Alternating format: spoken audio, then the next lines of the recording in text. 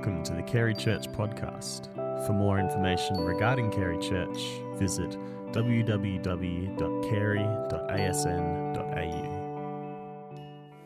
There are two Bible readings this morning. The first one is from Acts 1, verses 3 to 9.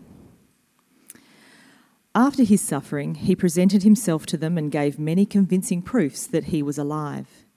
He appeared to them over a period of 40 days and spoke about the kingdom of God. On one occasion, while he was eating with them, he gave them this command: "Do not leave Jerusalem, but wait for the gift my Father promised, which you have heard me speak about. For John baptized with water, but in a few days you will be baptized with the Holy Spirit." Then they gathered around him and asked him, "Lord, are you at this time going to restore the kingdom to Israel?"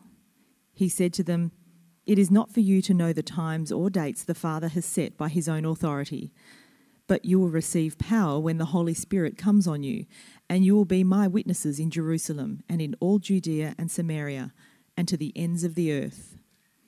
After he said this, he was taken up before their very eyes, and a cloud hid him from their sight. And then from Acts 2, verses 1 to 13. When the day of Pentecost came, they were all together in one place. Suddenly, a sound like the blowing of a violent wind came from heaven and filled the whole house where they were sitting. They saw what seemed to be tongues of fire that separated and came to rest on each of them. All of them were filled with the Holy Spirit and began to speak in the other tongues as the Spirit enabled them. Now there were staying in Jerusalem God-fearing Jews from every nation under heaven. When they heard this sound, a crowd came together in bewilderment, because each one heard their own language being spoken. Utterly amazed, they asked, "Aren't all these who are speaking Galileans? Then how is it that each of us hears them in our native language? Parthians, Medes and Elamites, residents of Mesopotamia, Judea and Cappadocia, Pontus and Asia, Phrygia and Pamphylia, Egypt and the parts of Libya near Cyrene, visitors from Rome, both Jews and converts to Judaism, Cretans and Arabs. We hear them declaring the wonders of God in our own tongues." Amazed and perplexed, they asked one another, "What does this mean?" Some, however, made fun of them and said, "They've had too much wine."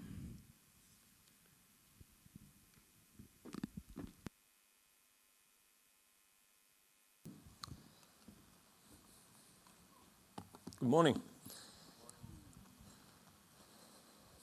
Pentecost Sunday. On this day, or Pentecost Sunday, 21 years ago, Carey had its first service.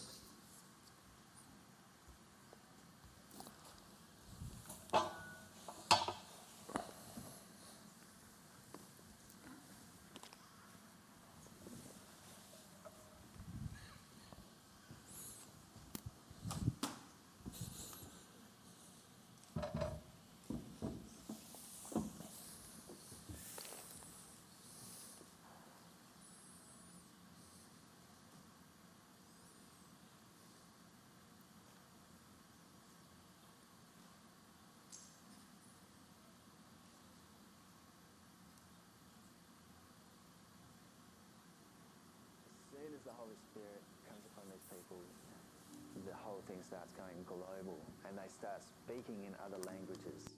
That's one of the first signs. And all the people who were there from other nations start hearing about God in their own mother tongue. God is for everyone. This is not just a Jewish thing. This is global. God's heart is for the entire world. The Holy Spirit has come on these people to spread the news about Jesus, his kingdom, his resurrection to the world. For a long time, I remember reading that thinking that Pentecost was a once-off event, sort of like the cross of Jesus, the death of Jesus. Jesus' death is a one-off. He died once for all, the righteous for the unrighteous, to bring us to God. And for ages there, I thought that Pentecost was the same sort of deal, that it was a once-off, once for all kind of deal. But if you actually read Acts, it's not. It's actually repeated in different occasions, this pouring out of the Holy Spirit. not in a symbolic way, not in a, oh, that was a nice idea sort of way, but in a concrete, you could see the difference that was happening when people were filled with the Spirit, when the Spirit of God came upon people. So it's not necessarily a once for all kind of deal. We could even expect it today.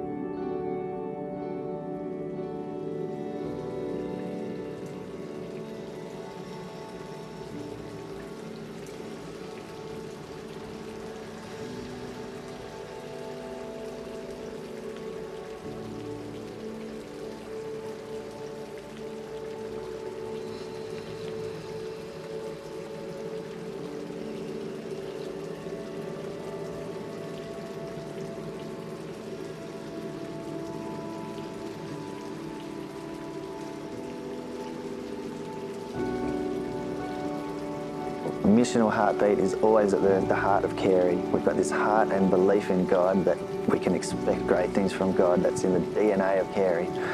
And to have a prayer room just brings those two together perfectly. It's real life. And so I think people are finding that this is a safe place to really share their heart with God and to be ruthlessly honest. Like some of the prayers that you get the absolute privilege of reading that people have written around the place. People just, it's raw, it's people's heart, it's real life. Well, there's a heart for the nations. There's a heart to go out. There's this sense of we're here, we're at Carey, but there's a whole lot more that God wants to do in and through us and beyond us. Just joy in being in God's presence and being able to worship Him and to dance and to sing and to be here with other people, even if it's just to lie down on your back and just soak up God's presence. These are all really good things. Yeah.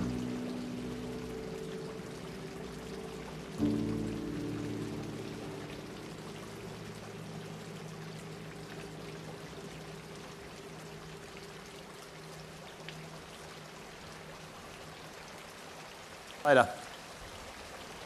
A lot has changed. But at another level, not a lot has changed. We're still a community of His people, filled with His Spirit, expectant that God will move.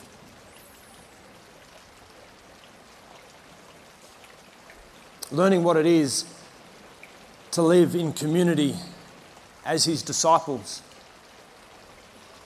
on mission in this world.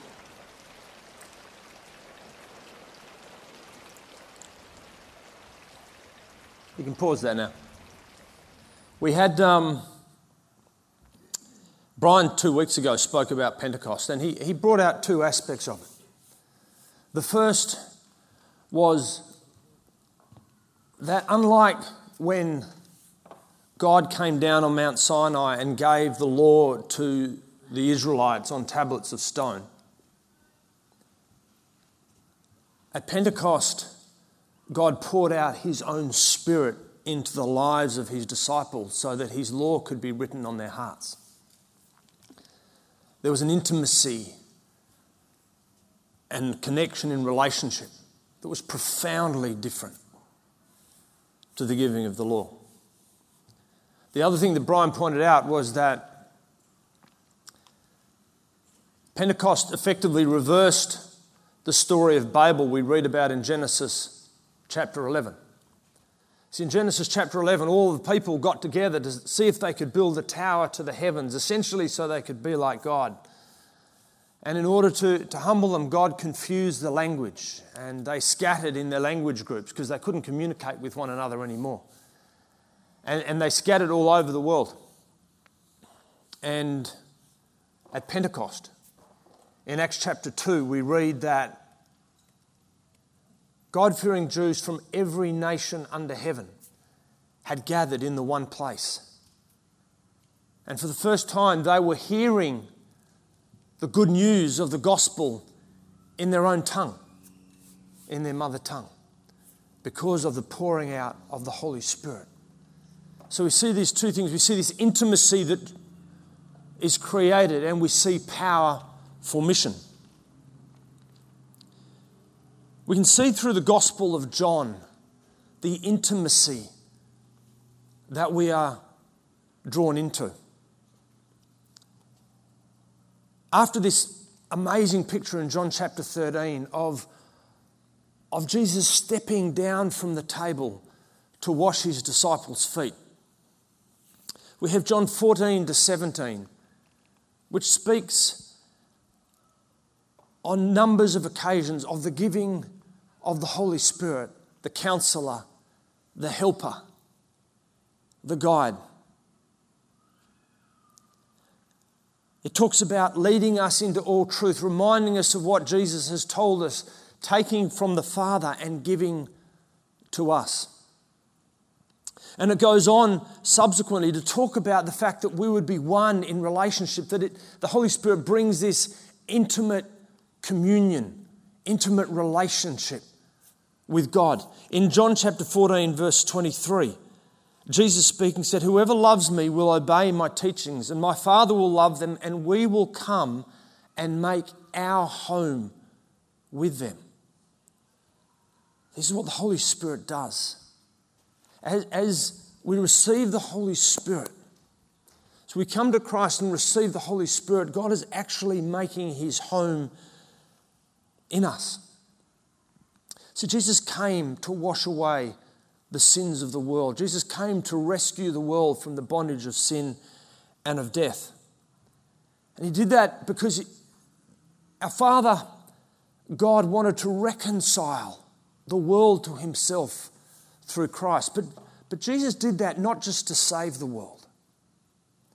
Jesus didn't step down from his table of fellowship with his Father and the Holy Spirit just to come and save the world, although that's what he did.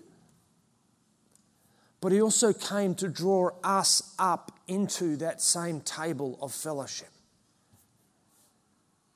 He came to bring us up to that same intimate communion that he had with the Father and the Holy Spirit. That's the sort of communion and intimate relationship that we were created for. That is the gift of the Holy Spirit. In Revelation 3, verse 20, Jesus, when he's talking to the church in Laodicea, says to them, "Those whom I love, I rebuke and discipline, so be earnest and repent. Here I am, I stand at the door and knock. If anyone hears my voice and opens the door, I will come in and I will eat with them and they with me." Are you getting the picture? Jesus didn't just come to save us. He came to draw us up into the communion table of fellowship that we were always created for. To participate in the relationship that Jesus shared with his Father and the Holy Spirit.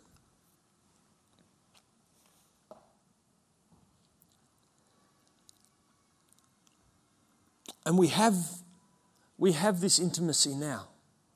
Yes, there will be a day, either when we're in heaven or in the new creation, the new heaven and new earth, when the revelation of that intimacy, the glory of that intimacy and that relationship will be revealed in stunning brightness. But we can have it now. We are not left to simply intellectual theology. We are not left to simply rules obeying. We are gifted with the presence of the living God in each of us for every moment of every day. In 2 Corinthians 5:17 it says that if anyone is in Christ, they are a new creation. The old is gone, the new is here today already. So the communion meal, the communion table is not just a picture of what God did. It's not just a picture of the cost, the breaking of his body and the spilling of his blood. It's also a picture of what we are drawn into. A table of fellowship with God. And so the giving of the Holy Spirit draws us into this intimate communion with God. But as we are drawn into intimate communion with God, we are drawn into the heart of God. And as we are drawn into the heart of God, we are drawn into the mission of God. Because God's heart is for the world. God's heart is for its pain and its lostness and its brokenness. We can't be drawn into the intimacy of God without being drawn into the mission of God. They're indivisible. Because to draw close to God in relationship means to draw close to His heart and to be changed by His heart. So the gifting of the Holy Spirit is not only to draw us into intimacy with Him, but to give power to His people, to the church, for the mission of God. Jesus said to His disciples, "You will go out to Judea, Samaria, Jerusalem, Judea, Samaria, and the uttermost parts of the earth when power comes on you by the Holy Spirit." Acts 1 and 2 is a clear demonstration that the giving of the Holy Spirit was also to provide power for God's work in and through His church, in His world. Jesus said in Acts 1, "You will receive power when my Spirit comes on you, and you will be my witnesses." We're going to move into a time of communion in a moment. And in Matthew 26, we read that Jesus was having the Passover meal with His disciples, the last meal He ate with them. And as they're sitting there, there's bread on the table and there's goblets of wine, and he takes some bread and He breaks it, this common element that they were eating, and He said, "This is my body. Take it. Eat it." Signifying that what would actually happen to His body shortly after on the cross. And then he took a glass of wine, a goblet of wine that was on the table. And He said, "This is the blood of the new covenant, poured out for the forgiveness of sins." Again, signifying what He would become.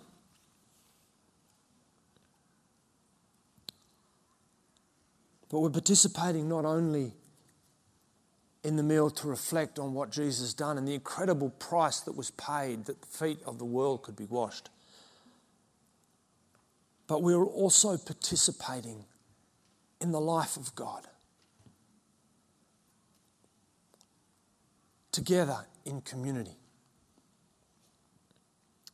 This is the 21st birthday of our church. People have been praying for the last 10 days.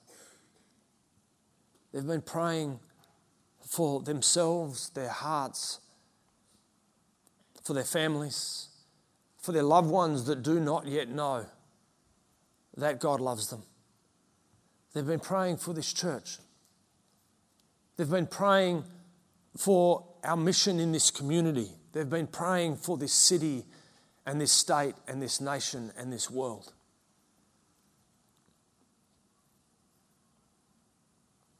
I don't know what God wants to do today. I don't know what God wants to do tomorrow. But I know His desire is to draw all men into the communion of fellowship that the Father, Son, and Holy Spirit enjoy every day. And I know He has called us and every other church in this city to that end. And we read at Pentecost how the Holy Spirit was poured out in power. And the church was birthed. And 2,000 years later, we are still being the church in this world. And the scripture, Jules talked in the video about Pentecost being a day, but the pouring out of His Holy Spirit not just being a one-off event. The scriptures talk about continuing to be filled with the Spirit. Continuing to be filled with the Spirit. I don't know what God wants to do today. I don't know what he wants to do tomorrow, but I do know that he desires to pour out his Spirit on his people, to draw them and open their eyes and their heart as to what he has done, and to equip them with power in order to be able to be his witnesses in Harrisdale and Canning Vale and south of the river and north of the river and in this nation and in this world. We've got some candles that have been in the prayer room, and they're coming out.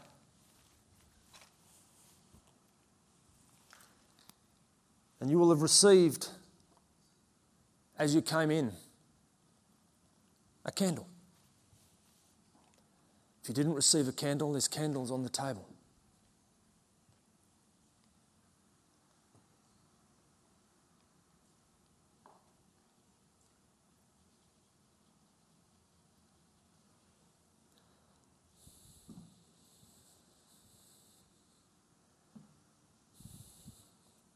Thank you.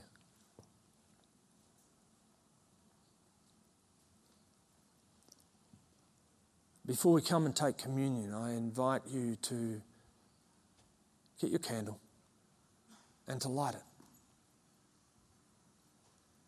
And to light it as a prayer. To light it as a prayer of invitation.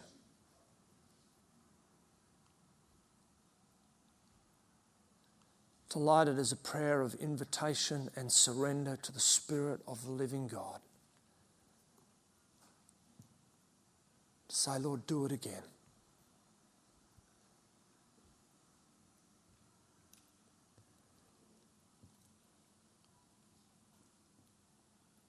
It may be that as you do it, you're needing to just let go of the things that you've wanted to control, that wanted to manage. You wanted to keep your faith and spirituality in a neat box.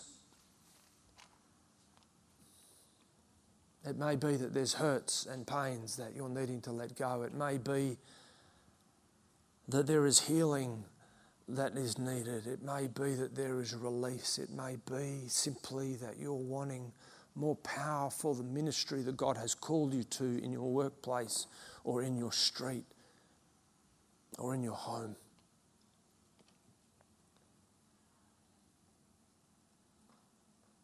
"21 years ago, a church started.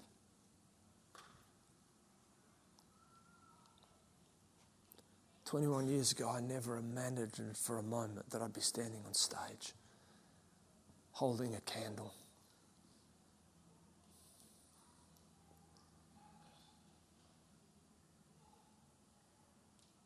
God hasn't finished. And I see extraordinary opportunities before us, but I know that we need an outpouring of His Holy Spirit.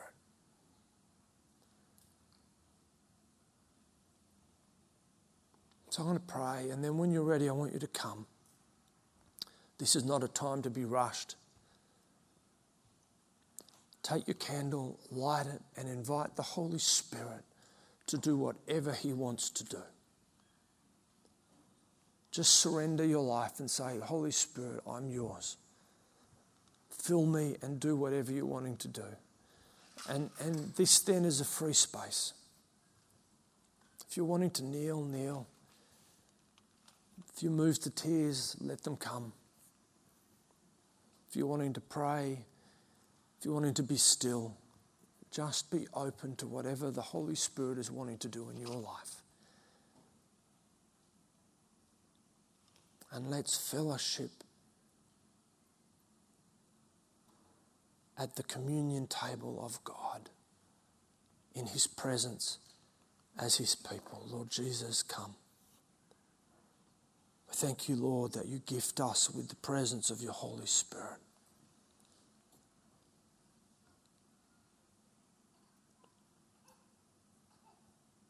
Holy Spirit, we just invite you to do whatever our Lord and our God desires us to do. And Lord, we pray that you would pour yourself out and change us and transform us for your glory. Come, Lord Jesus.